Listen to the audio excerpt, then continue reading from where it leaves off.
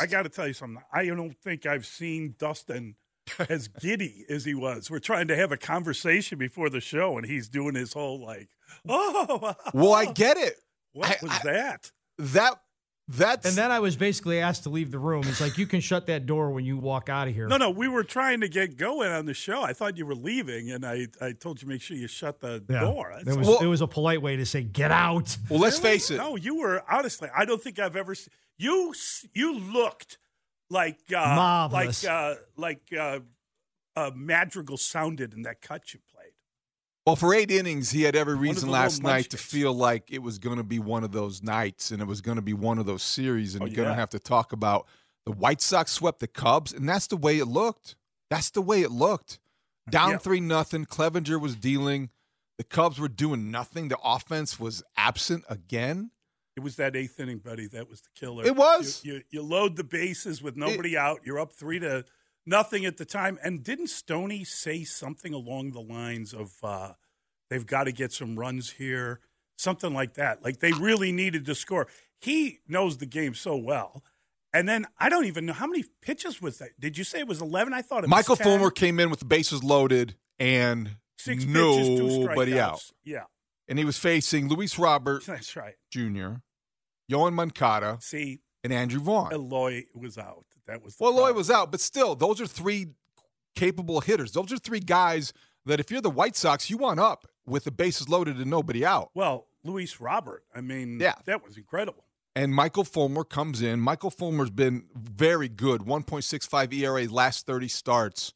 He's been sneaky good this season. He couldn't have been much better in that position. And he could not have been much better. He came through in the clutch, 11 pitches. Wow, that was huge. And 3 it set up strikeouts. everything else. Everything after that followed. So the first 7 innings were forgettable for the Cubs, who played very sloppy baseball. Very sloppy. Boy, kicking the ball around. Happer. Gold glove. How does that happen? He dropped one. They were making every excuse on the Marquee Sports Network. I love you, Joe Girardi. Yeah, hit a divot. He didn't play the ball well. No. That was a bad play. You don't see that very often from me and Hap. And he made up for it later with a great throw. But the bottom line is you were left for dead, essentially, with the Cubs in this series, and you're feeling like, oh, geez, now the Royals come to town. They have a day off. We're going to have to be miserable for a day. And then the 8th inning happened. Right. That turned everything. Nick Madrigal with a basket shot. Dustin loves his little basket boy, doesn't he? Well, it might have been a cheapie. It doesn't matter. Doesn't matter. Nick Madrigal pinch hit home run. I was happy for Nick Madrigal. Those words don't go together. Against the team that gave up on him, that traded him. Just because he had chronic injury issues. Yeah. Well, he wasn't. He was a guy who was overdrafted, didn't live up to his potential, and they got Craig Kimbrell in return. They made a deal they thought they had to make. Great deal. And then, I mean, in truth, even if they had managed to score some runs, there were no outs when Morel hit that 3-run homer. It was double, walk, see you bye. Well, the unsung heroes, you're right. I mean, I'm saying that they could have given up another 3 runs, and the Cubs would have scored 7, right? I mean, if the game were going on, yeah. It was going to be a long inning for Santos. Yes. It did not look like he had Gregory command. Santos. And it started no chance out with Cody Bellinger getting the double. And I think really shaking the confidence of Santos, who's not used to being in that situation all the time. It's true. Doesn't get the first guy out, and then all of a sudden might be considering, oh, no, where's this going? Right. Uh-oh. And he doesn't throw a lot of uh-oh. Now, it's a 100-mile-per-hour sinker that Christopher Morel mashed into right center. And that was the wrong pitch, but it got away from him. But still, a 100-mile-per-hour heater after Christopher Morel did not look good, missing the first 2 sliders. So everything that had to come together for the Cubs came together at the right time. And then the celebration, that is one of the more jubilant home run trots you will ever see. Oh, it made Luis Robert Jr. look shy a night earlier. Right. No question. That was it. That was the answer. Really good game for the Cubs. Really necessary. I mean, they had to win that game. I know that sounds crazy, but, Cincinnati won, right? And you pick up a game on on the. You think they're scoreboard watching at all? Yes. I think it's hard not to. I think it's impossible to ignore. Yeah, I agree. They can say what they want to say. They can act as blasé about that as they choose, but it's inevitable that you're a competitor. You know exactly where you are at every point of the day. People live their lives while staring at their phones, knowing how many steps and what time it is, all hours of the day. They exactly know where they are in the standings. Yeah, I think there's little doubt about that, and I think that they needed that game. You can't lose 2 games to a team as bad as the Sox. That's the thing, though. It's because of that. Yeah, that's why. It's not because of it's August 17th today, and there's not enough time to make up any ground in the division if you had lost that game and it was the Braves. It's because it was the White Sox. Well, and it's because the Stroman news came before the game, and that felt like a loss in and of itself, and we'll get into that. Mm-hmm. But then you kind of lose Stroman.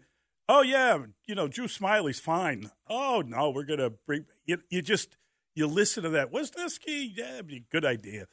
It just felt like there's a dark cloud, and then you're watching them against the Sox, and they're getting nothing done, and you thought wow, has that impacted them to the point where it's more than just losing a player? It's a good way to connect the dots, because I think when you're looking at the news that we didn't expect to get before the game from the Cubs in terms of Marcus Stroman and his uncertainty, and maybe it's unlikely that he'll return this year. Right. It was as if the Cubs took the field almost with a letdown and in response to that bad news. And they weren't as sharp as they typically are. Right. This is not a team that has gotten to where they've gotten and played the way they have all summer long by being sloppy fundamentally, and they were sloppy fundamentally for the first 7 innings. So there is a connection there. I think that's a good point. That said, now it's all right. And now it's back to glory, meant to be. That glass is half full. Yes. Go Cubs, go. Right. It's a totally different feeling. What a vibe change you would have had. What a total kind of transformation of the mood collectively. I think when you hit that home run, when you win the game, you probably shouldn't have won.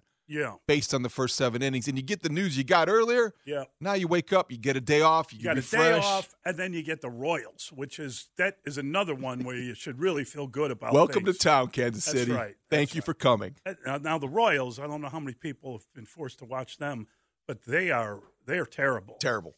Just a really bad team. Simple as that. There's very little around. Bobby Witt Jr. can hit an inside the park home run. I mean, they've had a couple little fun moments, but for the most part, all they've done is lose. They make the White Sox look like winners. Well, they are behind the White Sox in the standings. Significantly. So the White Sox feel very good in comparison. The A's are kind of in the same company there. That's right. Can they come next? But I think the Royals are a welcome guest at Wrigley Field this weekend, because the Cubs can take advantage. And now they can exhale a little bit. Had they lost 2 straight games to the White Sox, especially the way they lost the first one, that was a moment. And so from the other perspective, and you can speak to this better, Pedro Grifol called that the worst loss of the season. I don't know that it matters, but do you agree? He'd know. I mean, he's the guy that's been living through them. I don't think that was the worst loss of the season, because I don't think the stakes were very high. I just think that you're playing for. I get it. Maybe that's the White Sox World Series. But that's not the World Series, right? Maybe for them, the idea that if you could win a couple against the North Siders, you'd really show something. Frankly, they came back and beat you already. Right. So it wasn't really a surprise that they were able to do it again. The surprise was that the Sox were ahead in that game. They could not – the Sox had opportunities to add runs, and they couldn't do it. And certainly the Michael Fulmer performance – to me, that's the game right there. That the failure to get anything out of bases loaded, nobody out, with Luis Robert, with your hero from the night before at bat, that was pretty much, and that wasn't his fault. That was the pitcher outclassed all the hitters in that sequence. I think it was Michael Fulmer, spectacular. the That was his best moment hero. of the year. It was his best moment of the year. Hard to say if it was the White Sox worst loss of the year. Unfortunately, there are others to compare it to. Too many. I think the reaction is understandable, though, given the extreme opposite end of the spectrum. How many runs that loss was from the night earlier? How many runs did they have against the Cubs the first time before the trade deadline when they lost that game? I mean, that was ugly. I think that was a worse loss because you're at home. But this was a gut punch because you led 3-0 in the 8th. You give up a cheapy home run. You need 6 outs. You need 6 outs. You got a double play. Nick Madrigal homers, and all of a sudden you think, well, that's okay. Yeah. It's 3-1. We got a guy who's throwing 100, hitting 100 on the gun. How bad can it get? Well, you give up a double. Could Luis Robert Jr. have made a play on that double? He stopped short of the wall, understanding where it was, and he made a play that you understand. Do he and Benintendi understand each other as outfielders? That's the question you're asking, right? Well, I think that perhaps in that moment, but I think was it more Benintendi there or the wall? Yeah. Because the wall has got to be something that at Wrigley Field is always in the back of your mind if you're playing center. Yeah, I don't know what exactly was Luis Robert hesitated, and he thought that was a catchable ball, but I think that I would rather have him around and healthy for the rest of the season than see a play. I think it was a smart play. Yeah, I don't think that you want him crashing into walls. He is a Gold Glove center fielder. You don't really second guess him, but you're thinking out loud just because we're getting some questions on the text line, and they referenced it last night on the broadcast, on the marquee broadcast especially. I think they talked about this. He had an awareness that it was there, certainly, but it was a big hit because Bellinger gets on second and sets the stage for Swanson next. Yeah, coaxes a walk. You pitch around Swanson is what you should do there. Now you got the force back on. Morel is he's just such a ball of energy, and he's got that kind of singular outcome going right now. Feast or famine. Yes, and you kind of had that sense that he was either going to end it or it was going to end poorly. And it ended poorly for the White Sox. It ended well for the Cubs. I mean, that's again Morel victory. Think about Morel victory. That was funny. I thought that was very funny. That was your text. It was really a good one, and I think we all appreciated that in the moment. I had some friends. I didn't know if you'd appreciate it in the moment or not. I gave it a ha-ha. You did, I know. Good. I very magnanimous of you. No, I thought it was world-class headline. If I don't see that somewhere, then the world has gone wrong. That guy is so electric. He's unbelievable. He – and then you see on social media a little bit, well, how do you think his celebration rounding the bases, he should be more composed? That's who he is. Yeah, listen. Take his shirt off. You don't want a guy to run around the bases to be happy. Then don't let him hit a 3-run Strike him homer. out. There you go. Strike him out. Yes. So, I mean, go Michael Fulmer his arse if you want to do that. But if you can't, then okay, buddy, have your moment. Yeah, Gregory Santos. Nothing wrong with that. Use your 11 pitches to strike out the side in the ninth instead of giving up a game-winning walk-off, season-defining home run.